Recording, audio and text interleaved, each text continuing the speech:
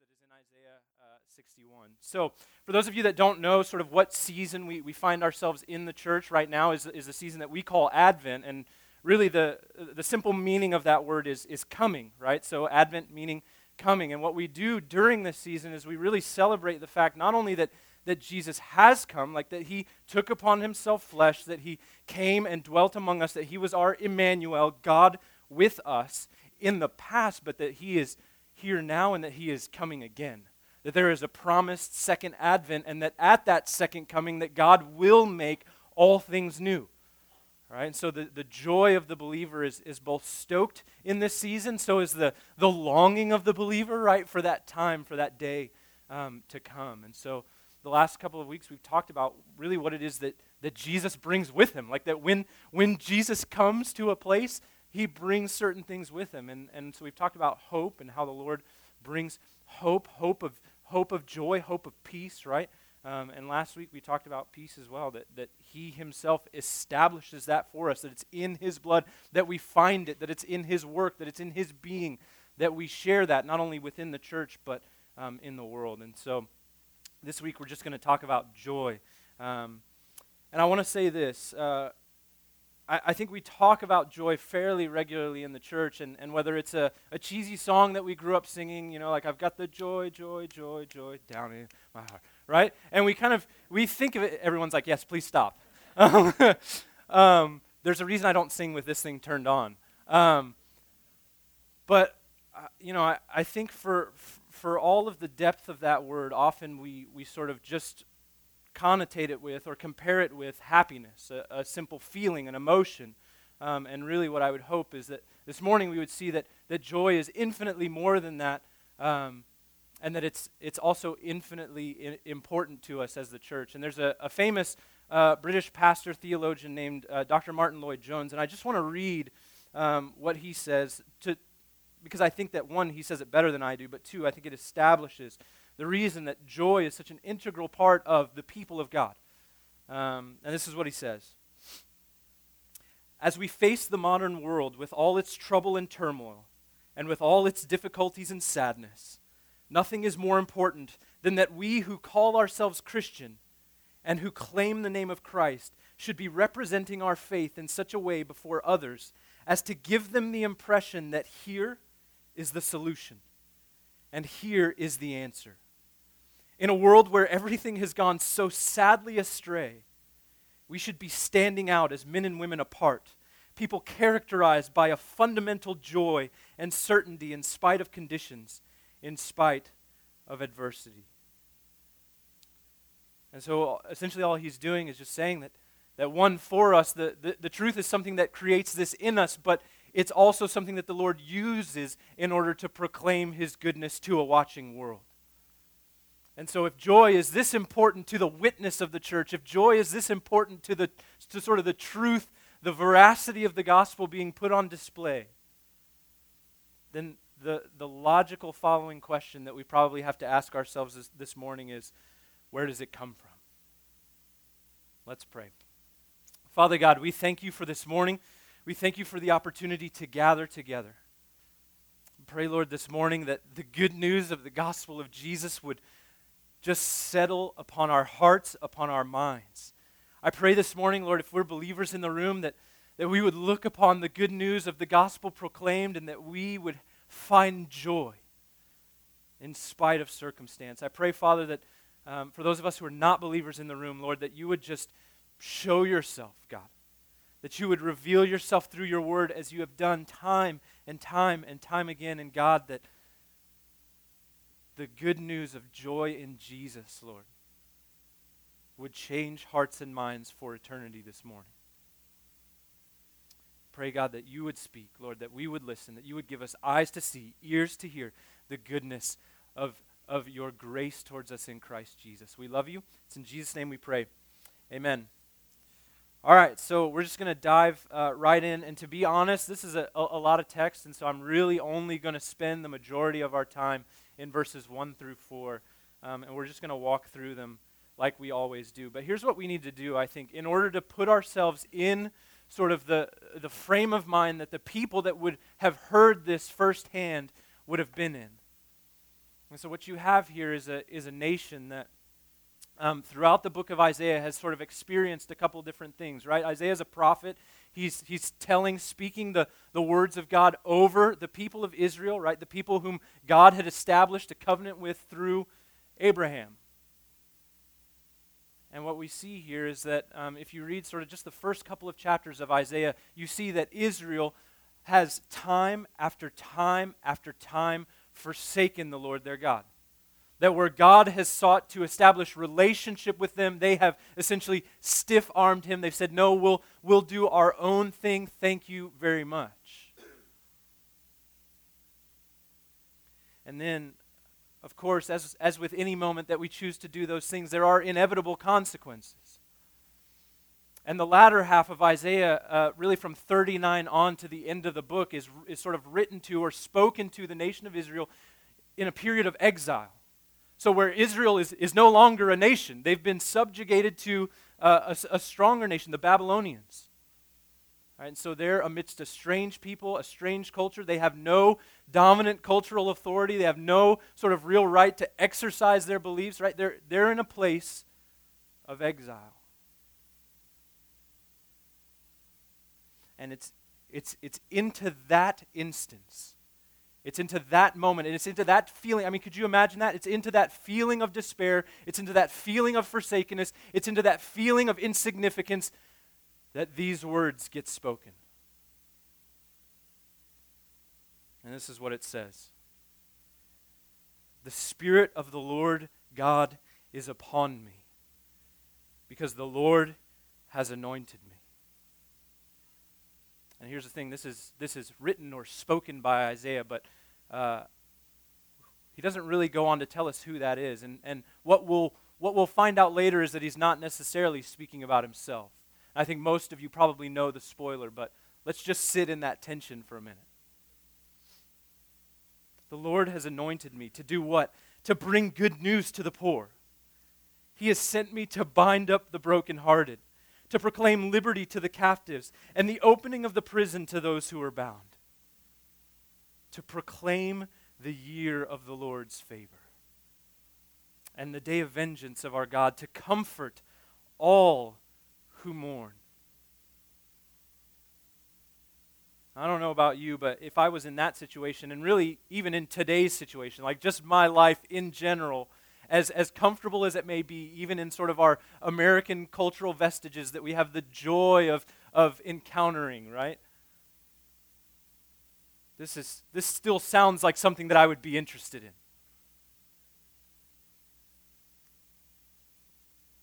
That there's an anointed one coming that's going to bring good news to the poor, those who are afflicted, who's going to bind up the brokenhearted, right? Doesn't matter who you are in here this morning.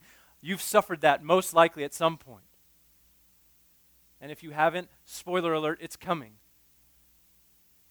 But there's going to be an anointed one that's going to preach good news to the poor. He's going to bind up the brokenhearted, who's going to proclaim liberty to the captives. Right? Again, this is a nation. This is a people who are in captivity currently, right? They've been subject now to the reign and rule of another king. A king who does not have their best interests at hand. A king who, in essence, uses them for his good.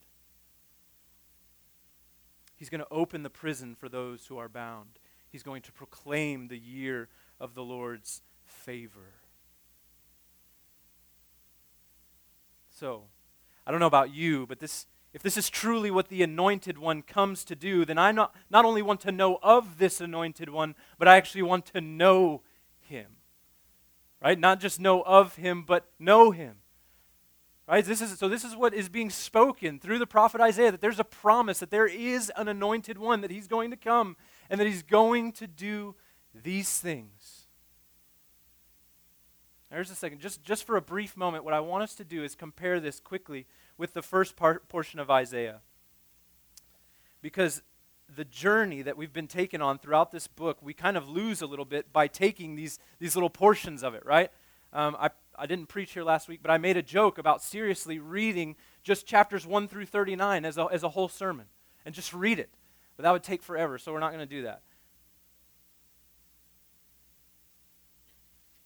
But I'm just going to read a quick portion from Isaiah chapter 3, and it says this: "The Lord said, because the daughters of Zion are haughty, and walk with outstretched necks, glancing wantonly with their eyes, mincing along as they go, tinkling with their feet.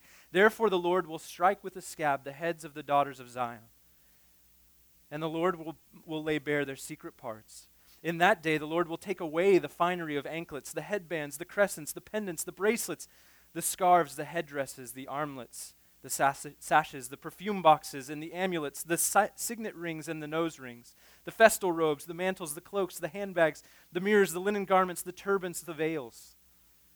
Instead of perfume there will be rottenness, and instead of a belt, a rope, and instead of well-set hair, baldness, and instead of a rich robe, a skirt of sackcloth, and branding instead of beauty."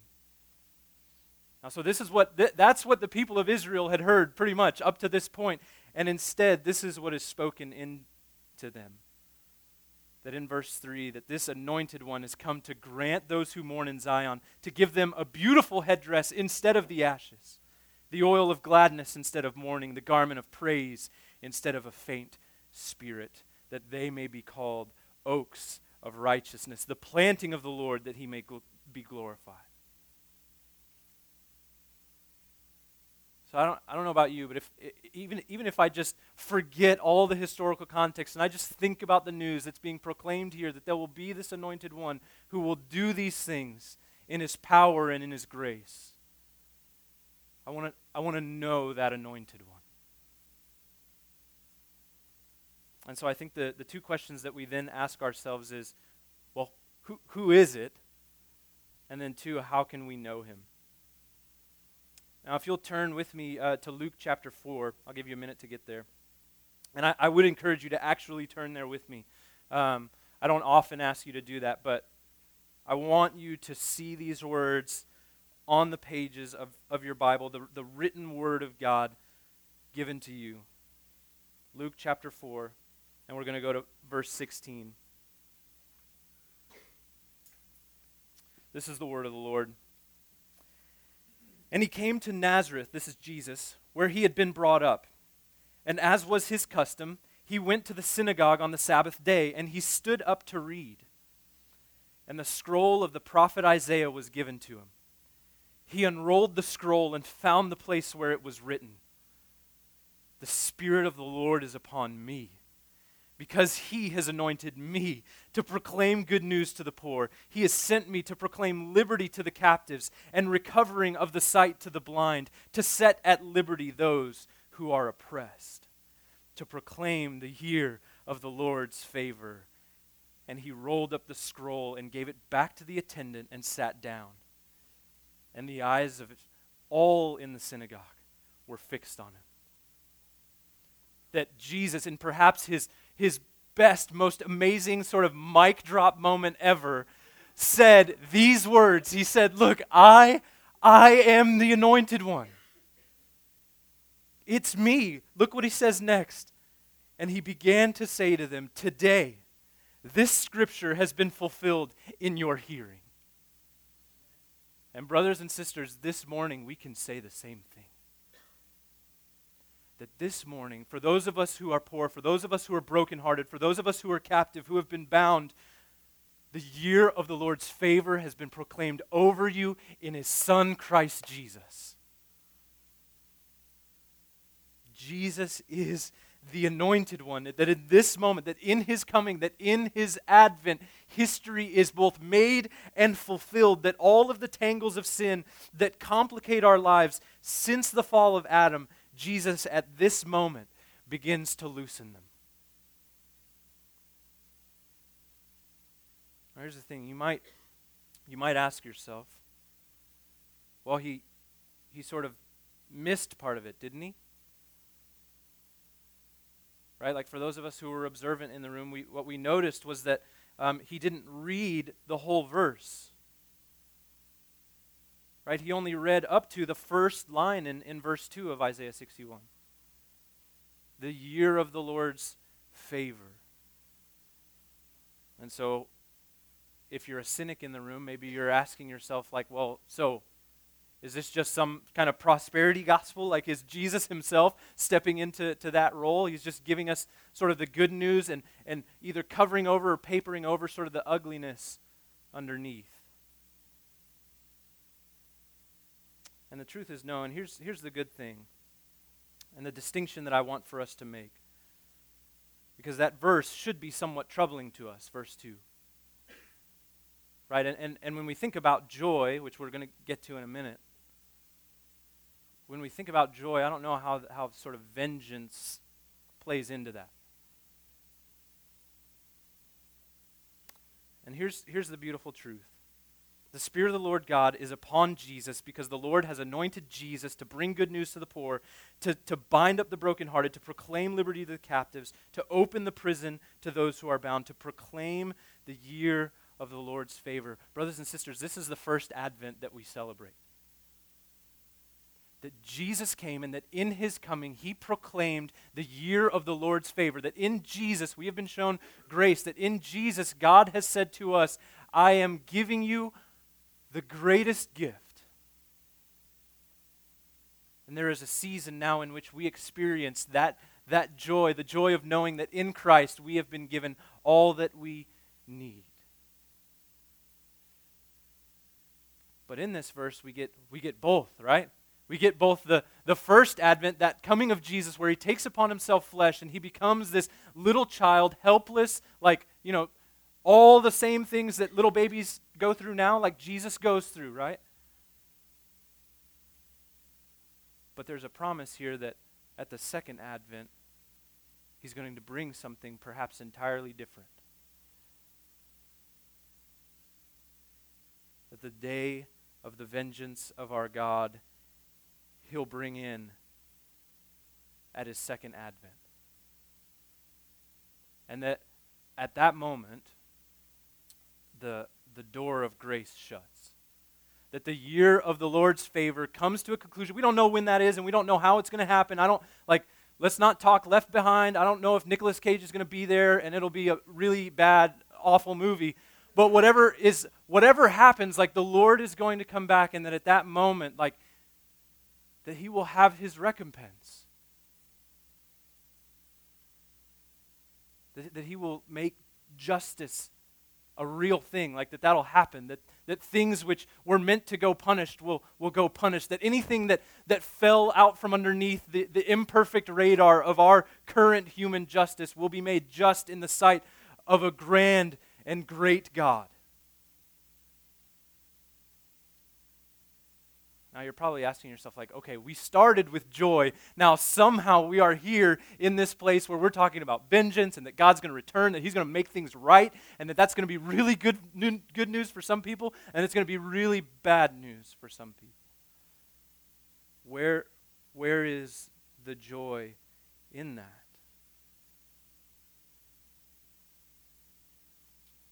I think what we'll begin to see as we move forward is that in justice we will find joy. And if you had any doubt as to whether or not maybe that's true, there's a reason that the things that are going on in our country create in us at least some sense of discomfort, one way or another. No matter what side of whatever issue you fall upon, that there's some sense in which you feel like this is not how this is supposed to go or work. There's a reason that when we see injustice, we're disturbed by it, that it bothers us. And what we'll see is that in Jesus, both coming the first time and coming again soon, in bringing his justice, we will find great joy.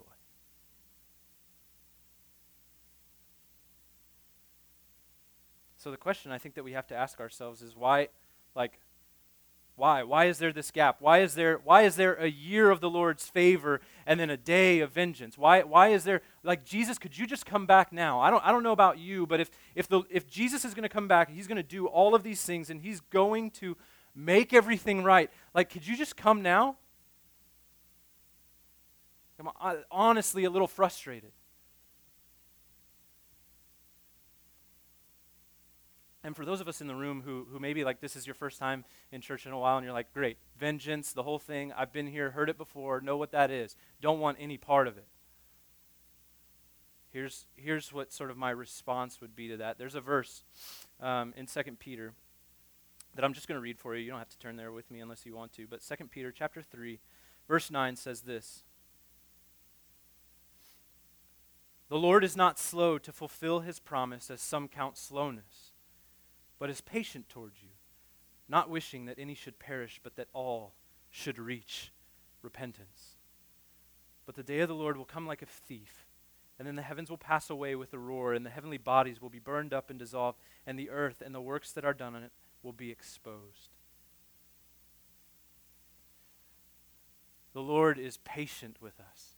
The Lord is gracious to us in his Son, Christ Jesus. Not only does he send the Lord Jesus, but he gives us an opportunity to respond to the Lord Jesus. And so let's answer that second question that I said we would answer, right? We wanted to ask ourselves, one, who is the anointed one? Jesus makes it very clear that it's me, right? Not me, but Jesus. I was speaking from Jesus' standpoint. Right? Jesus says, it's me. I'm the one. I'm the anointed one. I've come to do these things. How can we know him? Well, it's really, really quite simple. I mean, Jesus makes the invitation. He says, come to me, all you who are weary, who are heavy laden, and I will give you rest. Right? It's just a matter of coming. It's just a matter of saying, just like what Jesus said, I believe that you're the way, the truth, the life, that no one comes to the Father but through you. And here's the common misconception about that. I think a lot of times Christianity is viewed as sort of this exclusive bubble of people that you have to sort of not only say all the right things, but do all the right things. And then maybe, just maybe, you'll get linked in with a crew that's sort of halfway decent, halfway kind to one another. There's some benefit sort of being around them, but that the moment that you mess up, that not only is God upset with you, but that you are cast out of sort of that collective, that group of people. Right? There's an exclusivity. There's something that you sort of have to maintain in order to remain included in what it is that God is doing in and through his people. And yet I think what we'll notice is that there is a great exclusivity to the truth about Jesus, right? Like Jesus says very clearly, like, I am the way, the truth, and the life. That no one, so zero, nobody, not one, right, will come to the Father except through me. Like, I'm it, right? So there's no mountain and there's no 14 trails going to the same place. It's Jesus and that's it. And so it is exclusive in that sense, and yet there is an inclusivity that is wrapped up in the invitation of Jesus. Right? So the truth about Jesus is exclusive. Like, that's why we're all about that. That's why we say that every single week. But the invitation to join him, the invitation to partake of the liberation of captivity, to partake of the good news to the poor, to partake of the binding up of the brokenhearted is inclusive to anyone who would come.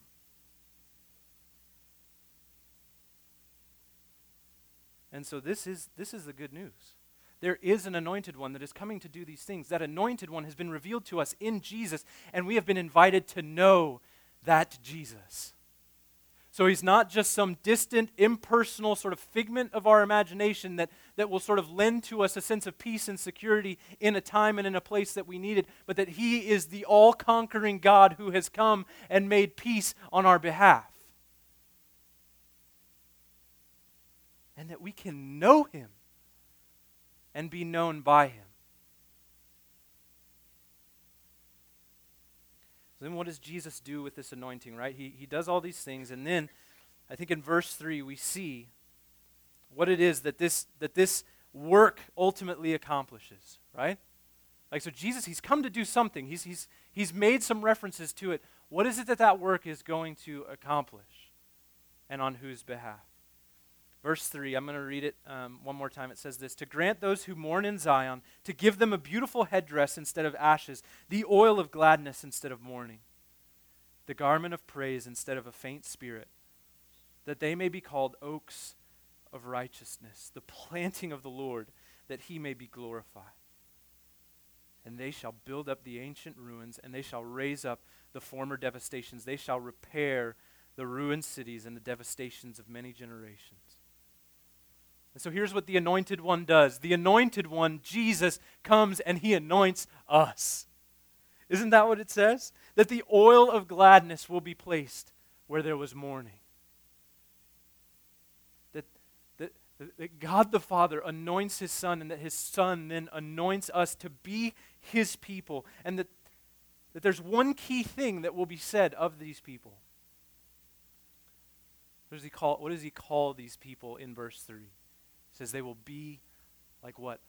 Oaks of righteousness. Now look, some of us may feel mourning, some of us may feel brokenheartedness or the bondage of sin this morning, and some of us may even experience that as believers this morning.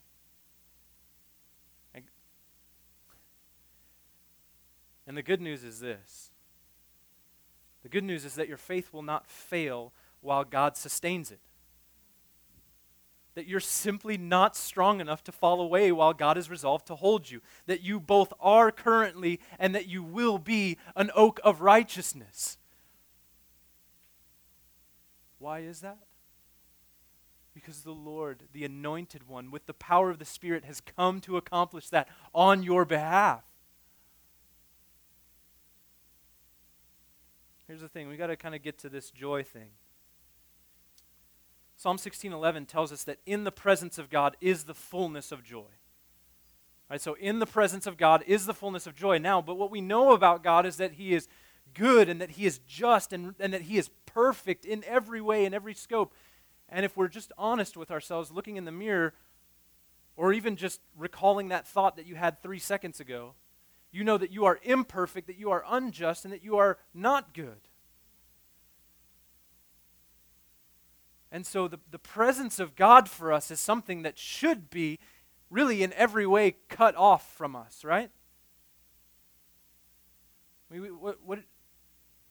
Why should we experience the fullness of joy before a good, perfect, and merciful, gracious, good God when we are none of those things? Like the moment we step into it, we ruin it. It's done.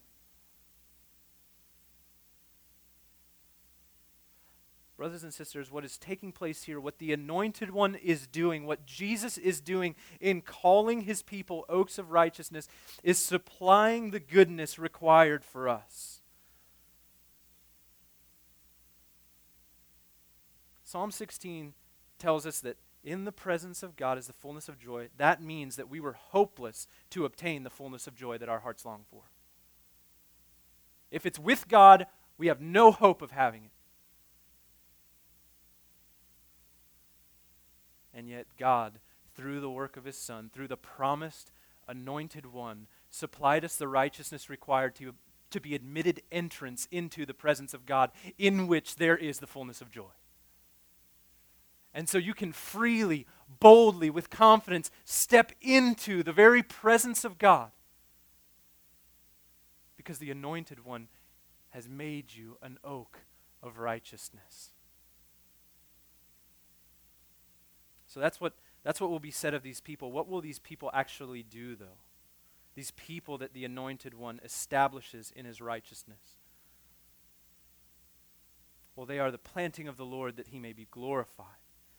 And they shall build up the ancient ruins. They shall raise up the former devastations. They shall repair the ruined cities, the devastations of many generations. And here's what it all comes down to ultimately. Those who were mourning in verse 3,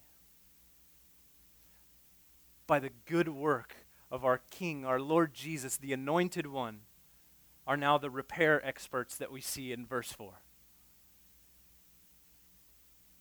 That the devastation of many generations will be repaired through the work of Jesus, through his people.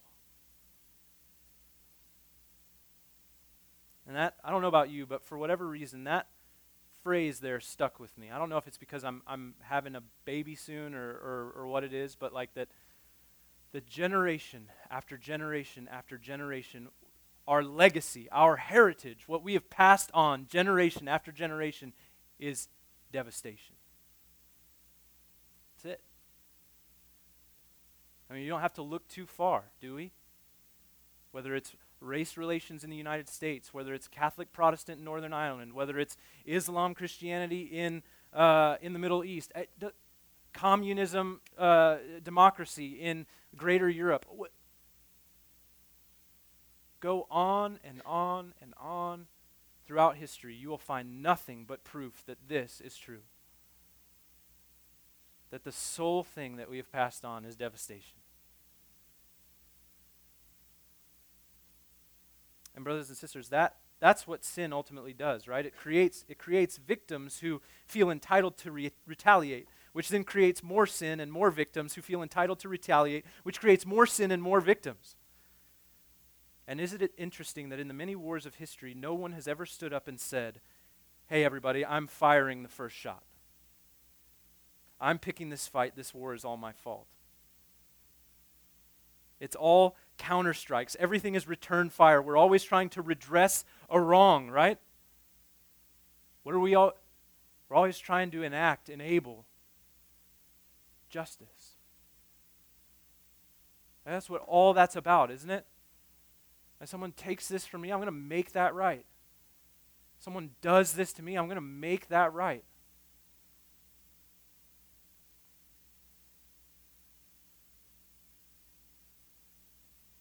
The good news is that Jesus, through his work, through his coming, through his taking upon himself flesh, and through his people that he has established as oaks of righteousness, will once and for all stop all of it. Why? Verse 7 reads like this. I'm just going to read the first line. For I, the Lord, love justice. I, the Lord, love justice. So here's the thing. I think a lot of us, when we look at the world around us and we ask ourselves maybe that perennial, age-old question, right? If God is good, why is there evil? And we want to put the blame in his court, right? Like, you created this mess, it's on you. And the fact of the matter is that we are quite truly, in every way, responsible for the fact that there is injustice among us. And brothers and sisters, it should indeed grieve us. But you know what? God has done something incredible, immeasurably good in and through the work of his Son that has now brought justice to us. That God enacted justice upon Jesus in order that we might experience his grace, and that he now opens up that grace to any who would take, to any who would come, to any who would endeavor to see their just punishment given to another, right? That's what happens. Jesus experiences injustice in order that we might be given grace. Jesus enacts justice by operating unjustly towards himself.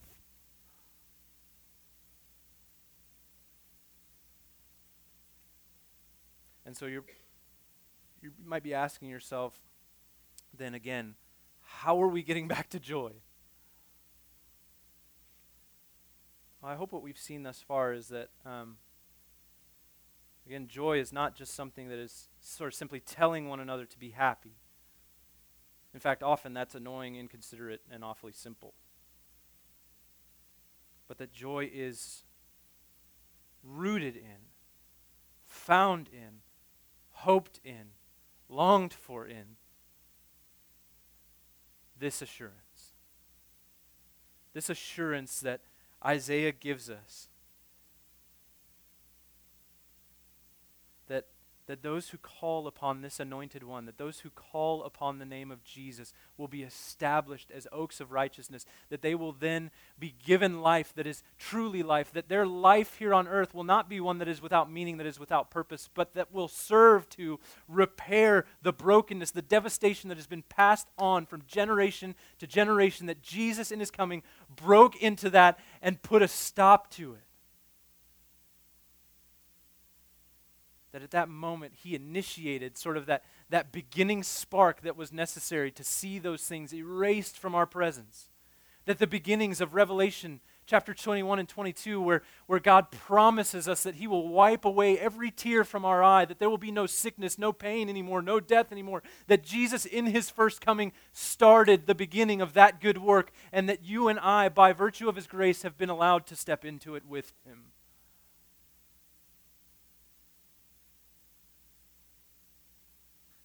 You see, the joy that we so long for is found in that truth. In knowing that we can come before the presence of a good God, a perfect God, through the work of Jesus. In knowing that we can willfully, joyfully, excitingly welcome others into his presence through the work of Jesus.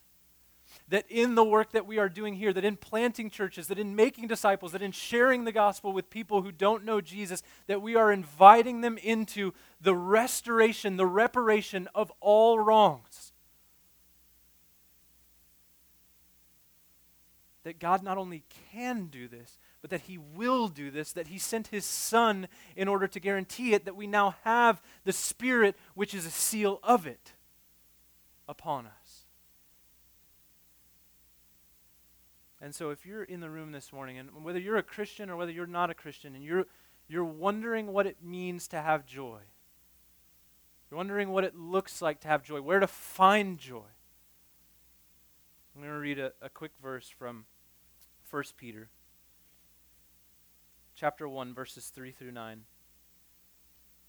And it says this: "Blessed be the God and Father of our Lord Jesus Christ.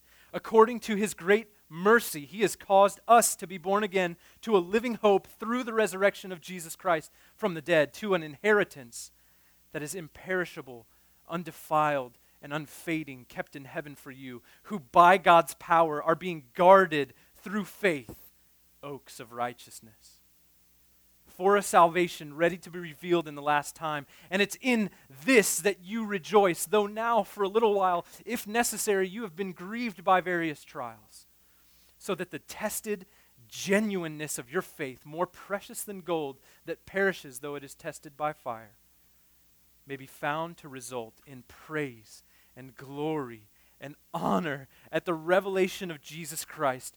Though you have not seen him, you love him. Though you do not now see him, you believe in him and rejoice with joy that is inexpressible and filled with glory, obtaining the outcome of your faith, the salvation of your souls." Brothers and sisters, Jesus Christ, the man Jesus Christ who took upon flesh, is our anointed one. And he is the one who, if you are in the room this morning and you are poor, he brings good news to you. If you are brokenhearted, he binds you up. If you are captive, he proclaims liberty over you in and through his blood. If you are imprisoned, he will loose your chains, and he is come to proclaim the year of the Lord's favor. If there is anything this morning, brothers and sisters, to be joyful about, it is that. Is that Christ not only thought it worthy to come, but that he came and that he worked and that he has given us his word as a statute forever, that he has established his covenants with us from everlasting to everlasting through his blood. If you want joy this morning, if you wonder maybe why the holidays are not often joyful, perhaps it's because in lieu of this we have chosen consumerism. That in the greatest giving we have chosen to celebrate by the greatest taking. And yet the Lord, through his Son Jesus, would extend to you joy upon joy upon joy in the eternal security that is found in Christ before the Father, sealed by the Spirit. Let's pray.